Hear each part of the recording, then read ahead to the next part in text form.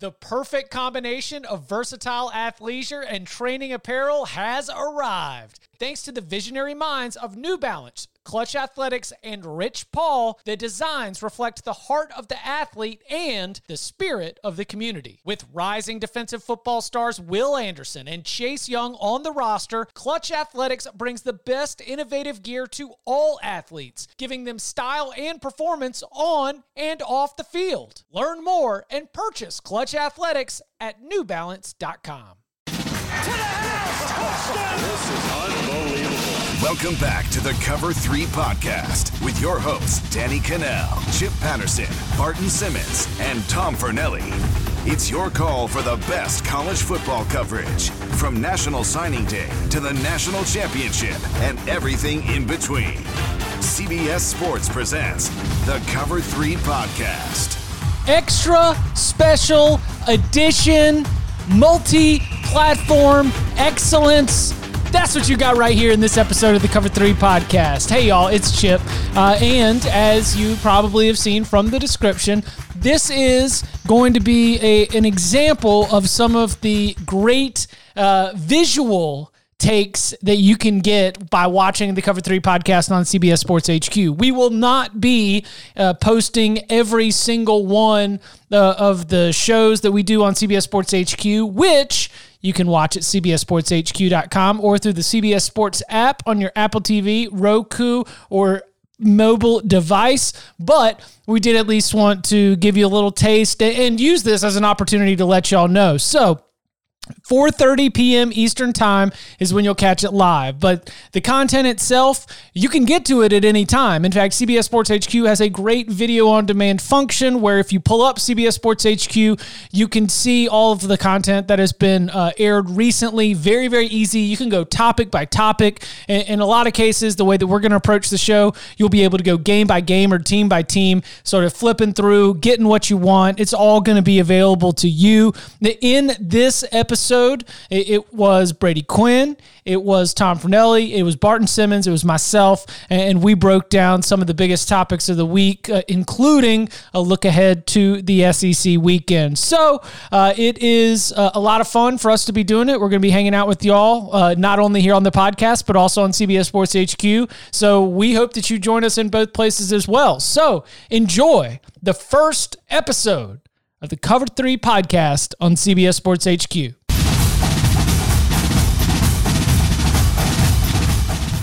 And welcome back to the Cover 3 podcast here on CBS Sports HQ. That's Barton Simmons. That's Tom Fernelli. That is Brady Quinn. We've got a lot to get to today. We've got Big Ten schedules to look at. We've got an SEC season that is kicking off here this weekend, and plenty of takeaways from the week that was in week 3. So let's jump right into that action. Miami coming out of a big win against Louisville, first ranked team in ACC play. You got to see the offense was as advertised as it continues to take steps under Rhett Lashley. And so, Tom, to start with you, how are you feeling about the buzz? How are we feeling about the U and its backness? Are you buying into everything that your eyes showed you on Saturday night?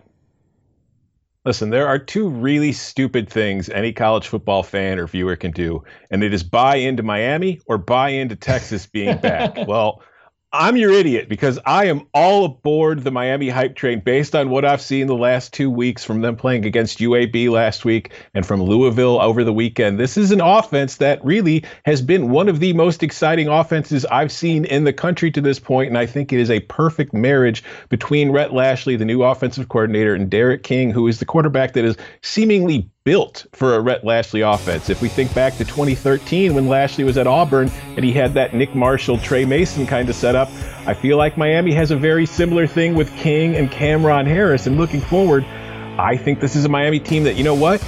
It might be the second best team in the ACC. Brady, I know you don't want to hear that, but I think it could be the case going forward. Oh, no. I don't want to hear that. I've got nightmares about the last time Notre Dame had to play Miami in South Florida. But look, Miami, Texas, it's kind of like Santa Claus when you get older, right? Like at one point you used to believe and it was special and it was awesome, but then you grew up and you were like, oh, it's not real. So maybe they aren't back. I want to believe. I really do. I think college football is better when Miami is one of those contenders. And what I'm seeing right now is the growth and the maturation process, not only of their quarterback, De'Aaron King, but also that chemistry that's being developed between Rhett Lashley and De'Aaron King. When you've got a play caller, especially in these circumstances surrounding around COVID, where they haven't had much practice time together, you didn't have that off-season program that usually you have a little bit more time to work together on the field and go through some things. There's going to be some growing pains. I think we saw that a little bit with UAB. And I think, look, going into Louisville, playing a tougher opponent, being able to get a win, and I think I found myself looking at Rhett Lashley, plugging in players to specific positions within his offense. Brevin Jordan, yes, a tight end, but almost kind of playing a slot with the way they're utilizing his skill set for a bigger, almost pass-catching tight end wide receiver. You talked about the run game, but also the different plays he's drawing up, fooling some of his opponents. I love what they have going on right now. I understand their offensive line still has some work to do, but they're getting better. And I think that's the biggest thing. So right now, Barton, in my mind, like Miami's on the right track. The problem is they might get knocked off the track here in a couple weeks. Guys, I'm just like y'all. I want to believe in Santa Claus too. I want to open my presents on Christmas, but until Santa Claus plays someone other than that Louisville defense, I'm going to reserve judgment. I was happy with what we saw. I was happy with Rhett Lashley. I was happy with De'Aaron King. I think Miami is improved, and I think they're on the right track. But my bigger takeaway, I think, as the dust has settled and I've had a little bit of time to really digest what I saw the other night, is less about Miami and more about this concern about Louisville. Because while you guys may want to believe in Miami and Texas, I have wanted to believe in Scott Satterfield at Louisville from day one. And man, he made me look good last year. It was so fun to watch that program get back on track. And I allowed that defense to be really bad in year one. You know what? Like, we're turning this thing over, getting the culture fixed. But year two, I would expect a little bit of improvement from that defensive side of the ball. And they look bad. They looked really bad. Their average is 6.2 yards per play allowed so far this year through 2 games. Miami was doing whatever they wanted with them. They had back-to-back 75-yard plays on busts. I'm concerned. I'm looking forward and I'm anxious to see if there's improvements made on that Louisville defensive side of the ball, because as you guys alluded to, like, the offense is awesome. I need the defense to catch up. Yeah, we got Florida State coming up this weekend, but then a week off.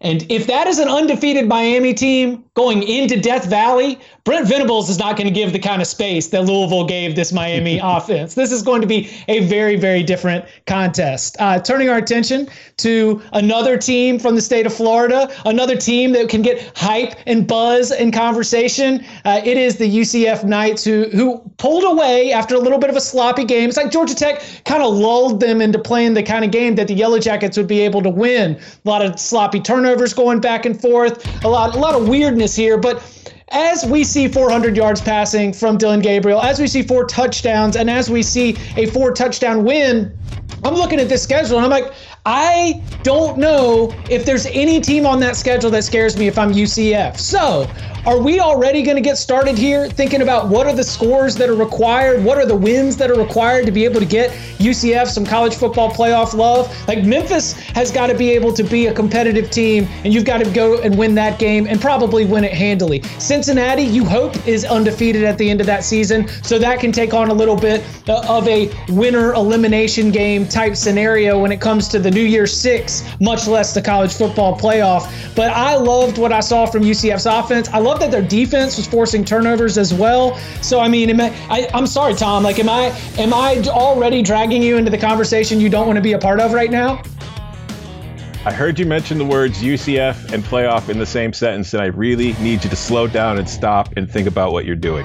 UCF is not going to be in the college football playoff this year, or probably in any year until the field expands to 8 teams. And it's got nothing to do with UCF. UCF might finish its season undefeated. It might deserve a playoff spot. Dylan Gabriel might have one of the best seasons in the country. He looked fantastic against Georgia Tech at the beginning of his sophomore campaign. It's just, we've seen from the playoff already, they want Power 5 teams. They would rather have 2 SEC teams in there than a UCF. So I don't think the playoff selection committee is going to allow UCF in no matter what, because it sets a precedent. Because even if we take the approach that, hey, it's 2020, it's a strange year, strange things are going to happen, we'll put UCF in this time. That just opens the door for in the future. If there's a 1-loss or undefeated group of 5 champion, but then there's a really sexy 2-loss SEC team that just lost the conference title game, that people are going to be saying, well, why can't we put in UCF? Why are you putting in this other SEC team? And I don't think they want to set that precedent. They want to keep it to Power 5 as long as they can until they expand to 8 teams. And then the group of 5 can have its token appearance, and maybe then UCF or somebody else will finally get the chance to prove themselves. But it's not happening this year, no matter what UCF does. Tom, I'm with you. No disagreements there. I'm not sure if you guys know this, but I actually have a special power to look into the future. And so here's what I see happening for UCF. An undefeated season. And then, yes, they're claiming another national championship because they went undefeated this season because of the circumstances with COVID. So I do foresee that again, them hanging up a banner after an undefeated season in their stadium, even though we're going to have 4 other teams playing off for the real national championship. In all seriousness, though, this is a really good group of 5 football team. They have all the pieces that you're looking for. But as Tom pointed out, it's in part because of the College Football Playoff Committee and I think what they're looking for as far as how they want to deem their national champion. But it's also because of the circumstances due to COVID. With a cut down schedule, they don't have as quite a big of an opportunity to play a tougher Power 5 non-conference opponent. And on top of that, I think when you look at the landscape of college football right now and the fact that you've got most conferences playing 10 conference games, obviously the Big 12 only playing 9, but when you look at the Power 5 landscape, I think they're going to get more credit for having to play more conference games and the SEC being looked at as a more difficult track to be able to go undefeated or even a 1-loss champion compared to years past where they only play 8. So I think that actually gives them more of an advantage to get not 1, but potentially 2 teams in. And then obviously, look, if the Big 10 didn't announce they were coming back, I think maybe you could have said, all right, this might open the door for a group of 5 team. But now with the announcement that they're coming back in mid-October, I think that shuts out the door for any group of 5 team until expansion, Barton. Yeah, I'm with you. I think that's a great point. I think that if Ohio State can get more than like 3 games in, I mean, how are you going to take UCF over a program like that? And so I think that the UCF's run, look, and I respect UCF. You know, they got after Georgia Tech. They're a great team, but I was pessimistic on the last question. I'm going to be optimistic on this next one. Georgia Tech in a loss gives me reason to believe I'm not going to toss out that Florida State win in week 1 just yet. Jahmyr Gibbs, the true freshman running back, jumped in and had a touchdown catch. He had a touchdown run. He had a 75-yard kickoff return. They've got a true freshman at quarterback in Jeff Sims. They're starting a true freshman in left tackle.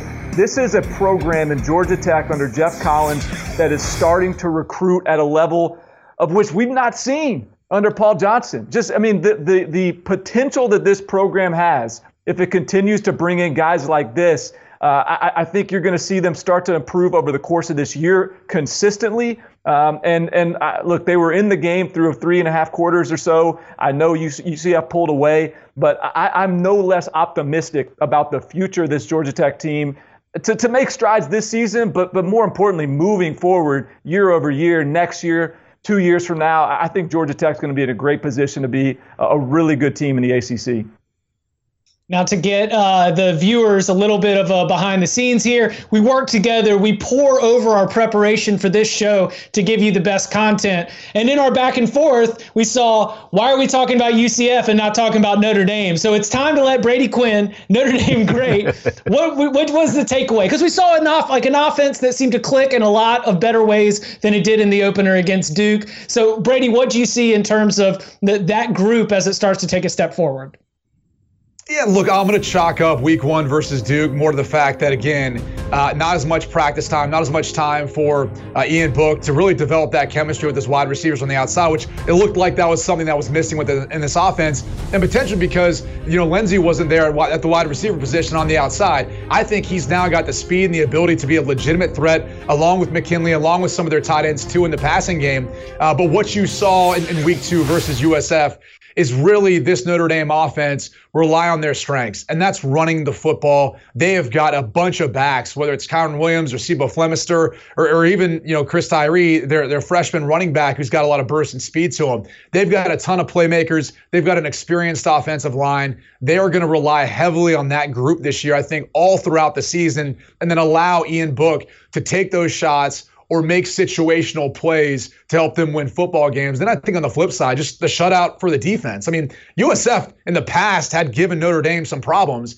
And I think if you were watching the Duke game in week 1, if you're a Notre Dame fan, you might have become a little bit concerned, and especially considering the fact that one of their star players, Kyle Hamilton, went out with an injury. And so you weren't sure how that was going to impact the secondary. But this looked like a big mismatch. And in particular, on the defensive side of the ball, USF just had a hard time really moving the ball. Heck, I thought Duke moved the football better. But after watching them versus BC, maybe they're just not a good football team either this year. Bottom line is, I think Notre Dame got back on track. I think they got some confidence. And I think they're headed in the right direction, really kind of circling and preparing for that November 7th matchup versus Clemson.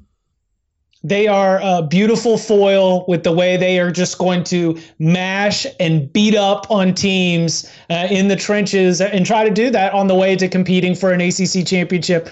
Certainly stuff that we look forward to tracking here on the Cover 3 podcast. Coming up on the other side, we are going to take a look at the Big Ten schedule and identify the teams in the SEC that are the most interesting, that we're most excited to see play this weekend. All that and more next.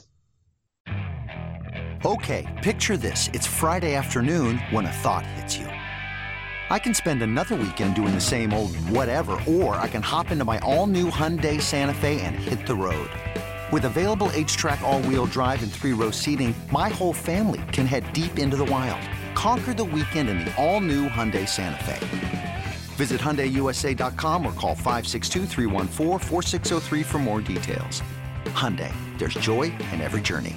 Robert Half research indicates 9 out of 10 hiring managers are having difficulty hiring.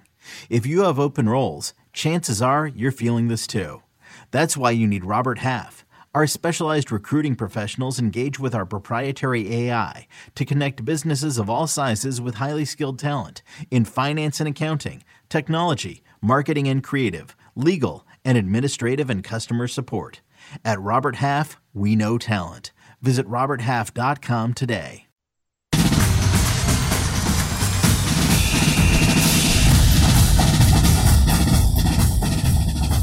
Back here on the Cover 3 podcast on CBS Sports HQ. That's Brady Quinn. That's Barton Simmons. That's Tom Fornelli. I'm Chip Patterson. Gentlemen, the SEC is finally kicking off. We've got those beautiful, beautiful horns coming back into our life. All the glimmer, the glisten, the experience. We're not going to have the packed stadiums that we're used to, but we are going to have some fans in some places. The 3:30 p.m. Eastern Time SEC on CBS Game of the Week is Mississippi State and LSU. Be sure to keep it locked to CBS Sports HQ for all of your pregame, halftime, and postgame needs, and you can stream it on CBS All Access. Brady, one of those two teams is one of your teams to watch here in week 1. Which side are you taking, the Tigers or the Bulldogs? Yeah, surprisingly not the defending national champs in LSU. I'm curious about air raid system and Mississippi State. I mean, I'm still trying to figure out how this all worked out where he ends up in Starkville. But bottom line is, I'm not sure how this is going to go. I mean, I just think you've got too good of athletes, too good of defenses in the SEC. And I think it could be a tough going for their quarterback, KJ Costello, who, yes, he's got about 3 years of experience. And I actually think he's a good fit for this offense. He's a good decision maker, but he's battled injuries throughout the course of his career. When you're throwing the football that much in the SEC with some of the best edge rushers in college football, it could be a problem. But either way, we got the gift that keeps on giving, and that's Mike Leach now in the SEC. So I'm fascinated to see how this game goes. I'm fascinated to see if there's going to continue to be that string of Mike Leach quarterbacks that lead the country in passing. I'm not so sure it happens, and I'm not so sure this thing ends well, but it's going to be a ton of fun to watch.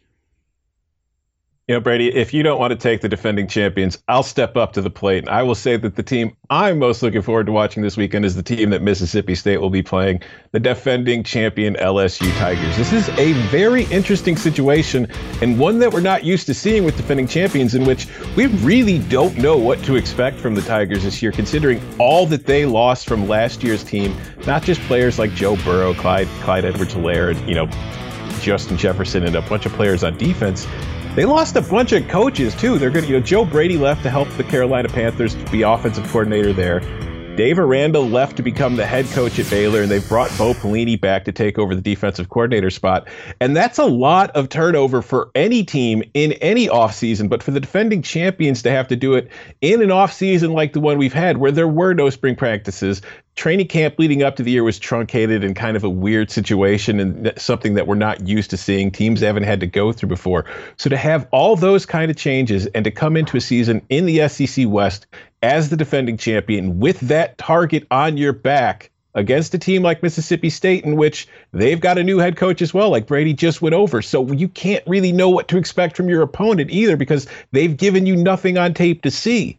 It's going to be a really interesting game for me to watch LSU. I think they're going to win. I think that they've got too much talent for Mississippi State to really deal with. But early in the season, things are probably going to be a little weird for everybody in the SEC. So maybe something crazy happens and the defending champs get upset. But I'm going to want to watch either way. Agree. I mean, you guys are right. And Chip, Tom, y'all talk to me on the Cover 3 podcast multiple times a week. You knew who I was going to pick. Brady, here's the pick, and here's the cliff notes of why. Kentucky is my team. I want to see what Kentucky can do this weekend. I've been hyping them up all off season. They've got maybe the best offensive line in the country. They've got 3 NFL guys on that offensive front. They're loaded up front. They've got a deep and talented backfield. They've got a quarterback now that can actually throw it. Imagine what Eddie Grant could do, that offensive coordinator, with a little bit of ability to pass the ball along with the run game. They've got a defense that's stacked, but here's the best part. Here's why Kentucky is so dangerous, because Mark Stoops can tell them every single year that nobody believes in you. No one thinks you're any good. All those Cover 3 guys, they don't think you're any good. Well, don't listen to me, coach, because I think you're really good, but I want you to keep that chip on your shoulder. But look, I could be wrong, and we're going to find out this weekend, because I think it's the best game on the slate, Auburn versus Kentucky. We're going to find out really quick if Kentucky is a legitimate SEC East upstart contender, because Auburn's a good team. Auburn's from the Big Bad West, and Auburn can beat you down quick and humble you. So I'm anxious to see how Kentucky handles that sort of challenge. It was a really good offseason. For Barton Nation. New meaning for BBN. There you go, right there. I'll take the Tennessee Volunteers here, because they have a little number beside their name. Like the AP rankings are all weird because the Big Ten teams are out, and we know that they'll be back in, and so some of that will change. But there's still going to be an expectation when you tune in to watch them play at South Carolina that they are going to be living up to a top 20 team playing against an unranked team. But you go and you check out the odds from our friends at William Hill, and they're only about a 3.5 point favorite. That is a dangerous spot for a Vols team. So I'm fascinated to see, well, all right, Jarrett Guarantano, my expectations aren't that high. I think that this is a Vols team that tries to win in the trenches on both sides of the ball. Are you going to exceed those expectations and all of a sudden bring that Tennessee team a little bit closer to the likes of a Georgia or a Florida? Or are you going to get suckered into some kind of 21-20 rock fight of a game, a Will Muschamp special, something that is going to make Tennessee fans a little bit antsy and a little bit anxious about the result? Because we had a great offseason for Tennessee, a lot of good recruiting headlines. You had key players decide that they were going to be coming back. You know, you've got the Cade Mays eligibility waiver that some people believe he could be deemed eligible. That is a boost to an already really solid offensive line. The vibes are pretty good around Tennessee, but what's going to happen right there? I'm excited to see it. The bit of news from over the weekend, the Big Ten, shortly after announcing that it would be playing football here in the fall, starting on that October 24th weekend, we got the schedule. 8 games in a row, a 9th championship week with the champions playing, and games for the rest of the conference as well. So got to know here, what was our big takeaway? Barton, who are you looking at and thinking about their schedule? So look, I'm recently a new father of 3. I've got 3 kids. 2 of them are angels. 2 daughters are just these little princesses, and I have the 3rd that's my problem child. She is mischievous. She causes all kinds of issues. And when I find a way to discipline her, I do it. I figure out what works. Not much does. And sometimes you just got to do it. Well, Nebraska is the problem child of the Big Ten. And the Big Ten found a way to discipline Nebraska. And that is by at Ohio State and Wisconsin to open the season. Congratulations, Nebraska. You stated your case. You pounded your fist. You threatened to play non-Big Ten teams until the Big Ten got rolling, and your parents were protesting all kinds of things. Well, now you got season. Here's your 2 games to open things up, and congratulations. Best of luck to you. I've got Penn State. I think when you look at the fact that they're playing 8 games, no bye weeks, and then obviously 9th on that championship weekend, spacing in between your toughest opponents is incredibly important. So, yes, they have that tough matchup early versus Ohio State in week 2, but that could play as an advantage or disadvantage. Maybe Ohio State's not up to snuff at that point. Maybe they can catch them early, beat Ohio State, and really not have as tough of a path the rest of the way. But the other thing is, when you look at the other tougher East opponents, like having to go to Ann Arbor and playing Michigan, they have some softer games in between. So I actually think the schedule sets up pretty well for Penn State to potentially win the East. And if not, even if they only lost to Ohio State, I think if that was their only loss and Ohio State goes undefeated and wins the Big Ten, maybe it's Penn State that also represents in the college football playoff 2 teams from the Big Ten potentially.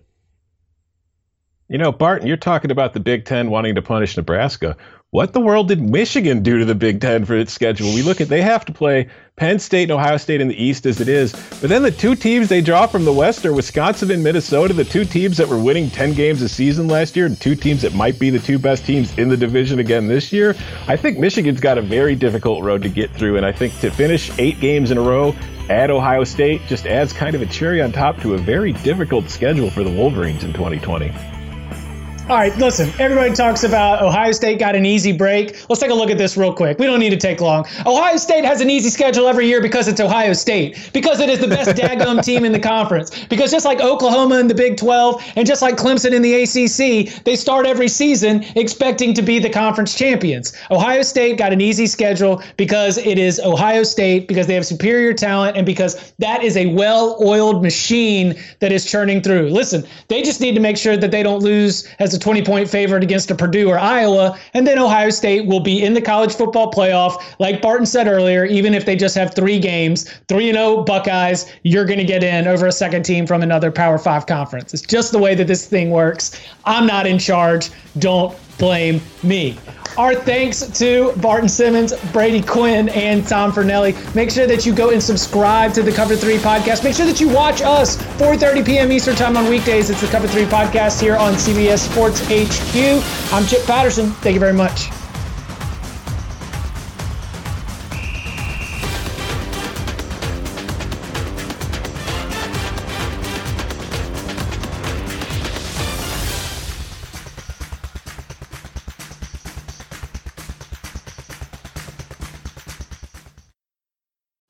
CBS Sunday, after The Equalizer. You collect rewards, right? This is how I make my living. It's the season finale. Everyone's looking for something. Of Tracker. You strong swimmer? So-so. So-so's okay. Justin Hartley stars. How you survive, you make quick, smart decisions, and you never let panic take the wheel. Sounds cool. It is cool, actually. Very cool. Tracker, CBS season finale Sunday after The Equalizer on CBS and streaming on Paramount+.